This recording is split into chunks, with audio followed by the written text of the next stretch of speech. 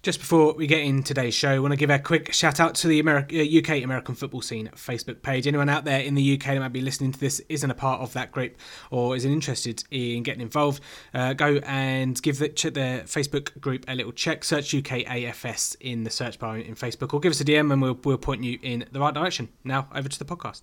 Hey, we're rolling. We drive all game long.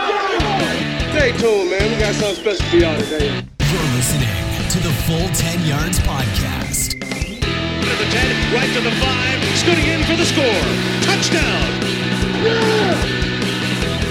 Yes, welcome in everyone. This is the Full 10 Yards Britball podcast. Whilst Uniball season is a couple of weeks in today, we're going to turn our attention back to Britball, or forward to Britball, I suppose. Recently been announced, obviously, that 3 teams have been accepted into the league through the associate process this year, and we have one of those on the show today, head coach of the Dunfermline Kings, Alistair Choate.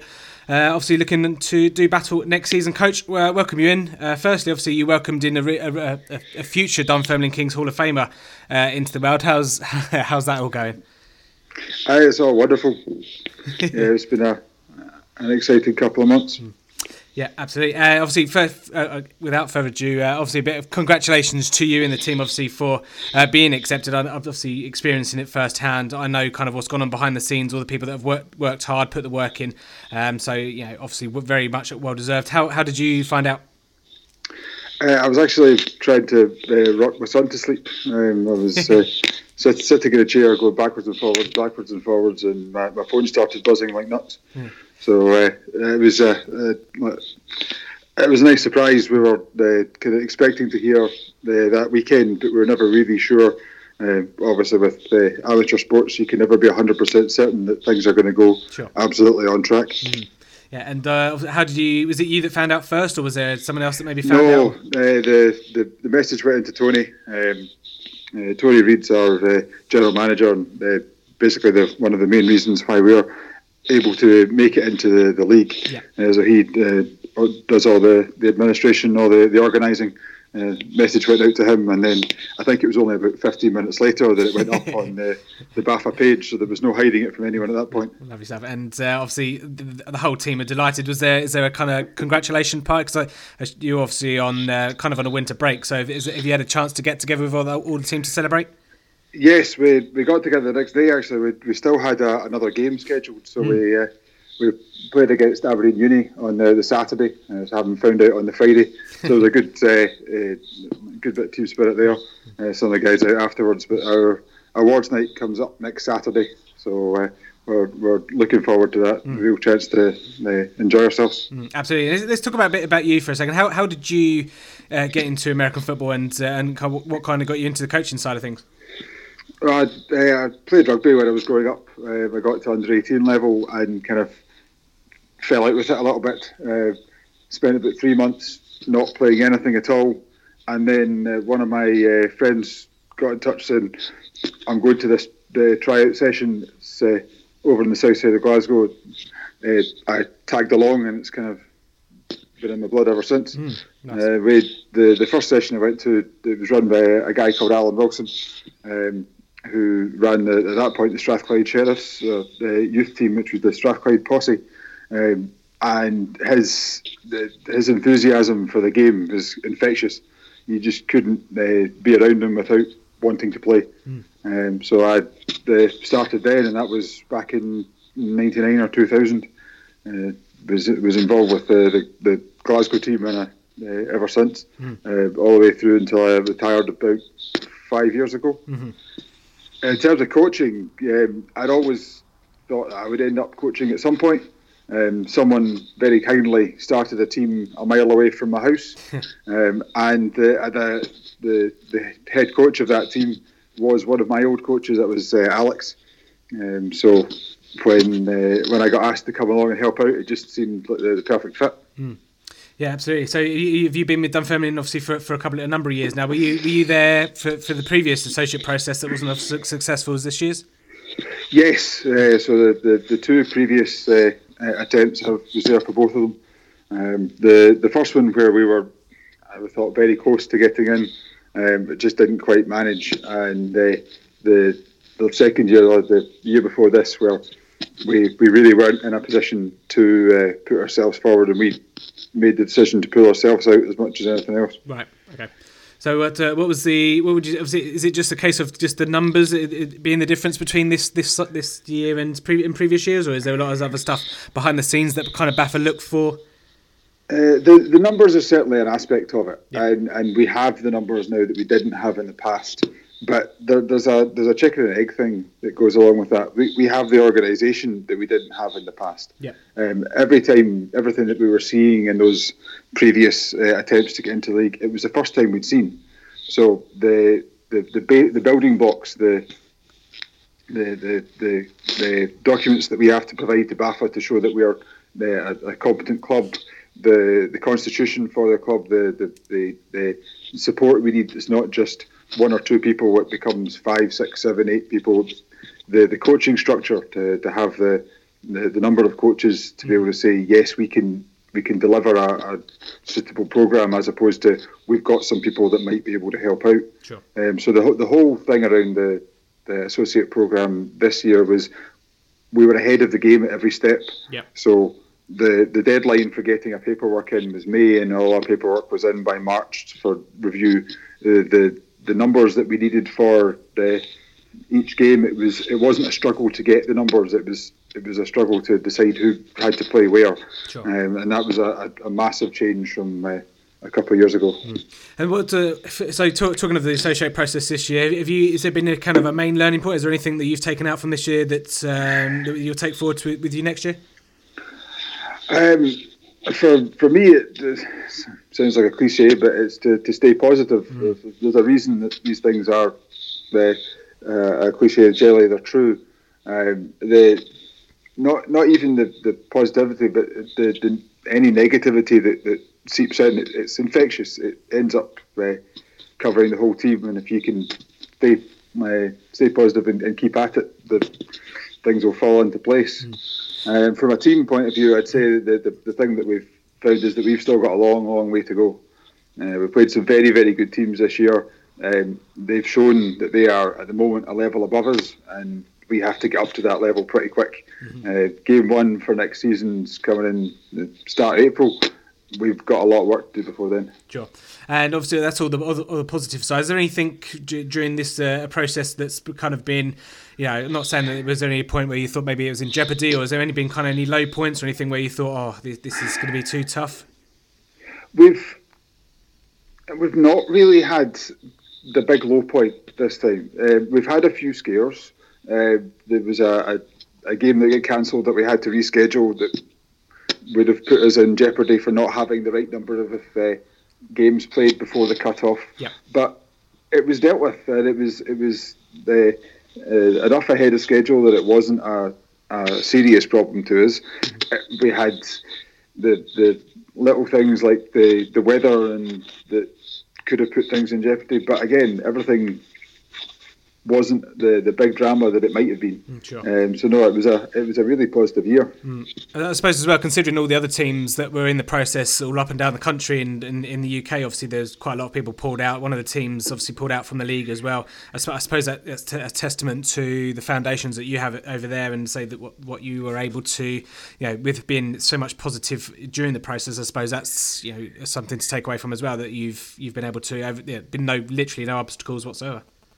Yeah, the process that we've had to go through, it can be immensely frustrating. And if you'd asked me 2 years ago, I would have a completely different answer on whether or not it was necessary or suitable.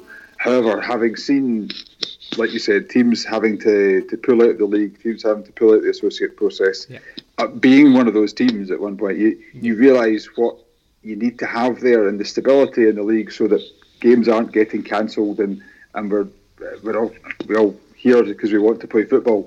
You don't want to have to reschedule and end up with a 6-game season or whatever because a team's pulled out of the league.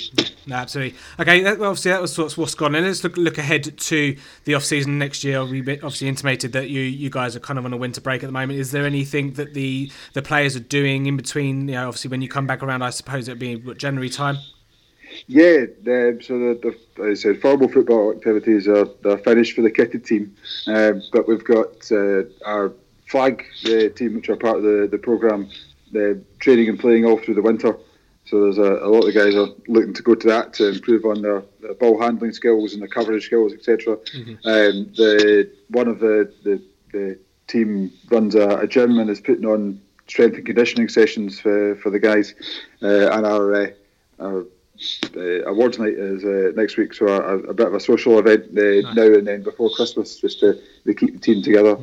It's not a long off season. I mean, we're coming back in January. We've got a couple of new player tryout days in January, and then we're back into it. After that, we're looking at a mixed programme of indoor sessions and outdoor sessions to take us up to our training camp, which is in March. Looking to be ready to go start April for the first game.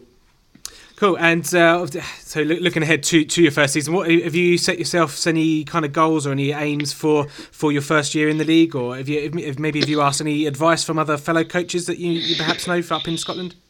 In terms of the goals for next year, we're looking to become a solid part of the Dunfermline culture. So we're looking at improving on our influence within the area, looking to build on our youth structure, which have been working hard on, and will now be more of a focus in terms of the development side. In terms of the team and what we're looking to do, the simple answer is playoffs. We've seen what Inverclyde managed to do last year, and we'd like a bit of that. Yep. In terms of support from other the people through the league, I've had some really good conversations with the guys like Ryan at the Tigers and Don at the Wolves. Whenever I've asked them for help or advice, they've been very, very forthcoming with it. Nice. It's quite a nice kind of small group that Scottish football is. You do get a lot of help, you do get a lot of support. There's obviously rivalry at the moment, but I can't say that we're currently challenging these teams and these people. Sure. That hopefully will be in the not too distant future. Mm-hmm. But they're keen to get more people playing football just the same as we are. Sure. Yeah, and we'll try and share this interview with everyone around the Scotland area. So just maybe want to take a minute or so to advertise, if there's any youth players out there or any people that want to play flag, to maybe come and try the guys at Dunfermline, and maybe when the rookie day's been announced yet, and not announced, but do you know when they're likely to be? They have, and I should have the dates on me, but I don't. It's the two Sundays coming up before the Super Bowl. Right. Okay. We'll post those. Yeah, no, we'll post those. And say, because I came along to one of those last year and say thoroughly enjoyed it. So anyone out there around the Scotland and Dunfermline area, go down and give it a try. And say you cater for all needs, obviously with youth and flag as well. So you don't have to put a helmet and pads on to go and have a bit of fun. Where can they find you, Alistair? Is it just it's Dulloch, isn't it? Yes, Dulloch Leisure Centre in Dunfermline. Yeah. Okay. We train throughout the year, Sundays from 10 till 12, and a midweek day to be decided. If you're looking to get in touch, the easiest method is to get in touch with the team page on Facebook, and someone will get back in touch with you pretty quickly. Sure. And we'll do that as well. We'll signpost people to that. Okay, a couple of random questions before we get out of here then, Coach. So what's the weirdest thing that you've ever seen happen on a football field? That's a fairly easy one. I played in a game for Glasgow against Edinburgh when Edinburgh were trying to get back into the league. It must have been about 10, 15 years ago. Overnight, before after the pitch had been lined, someone had driven a car onto the 30-yard line and then lit it on fire. So we played a game all in one direction with a burnt out car on the 30-yard line. Brilliant, absolutely brilliant. That's probably up there, isn't it? Okay, moving on. Would you on your squad? Would you rather have a squad of 45 defensive players or 45 offensive players if they had to play both sides of the ball? You're just trying to get me in trouble here. Now that's the next question. Probably 45 defensive players. There's you can teach people how to play offense. You need that raw aggression to play defense. Yeah, fair enough. And then so finally, then who would win in a tug of war between your offensive line and defensive line? The offensive line would win that. Yeah. Mass and technique would win the day. Fair enough. I'm sure a couple of the guys will be listening to that, and no doubt next time you all get together, there'll be a rope in the middle of the field. but we shall see.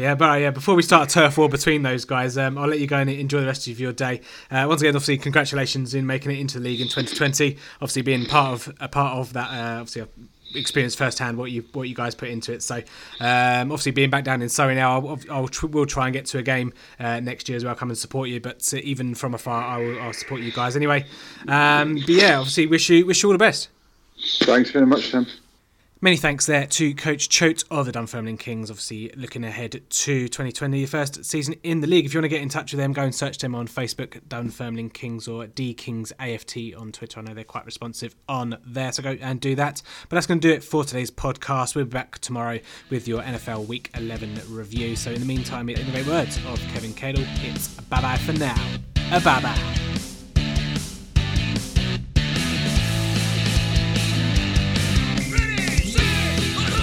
Thanks for listening to the Full 10 Yards podcast. Follow us on Facebook or Twitter at Full 10 Yards, or email the show full10yards@gmail.com.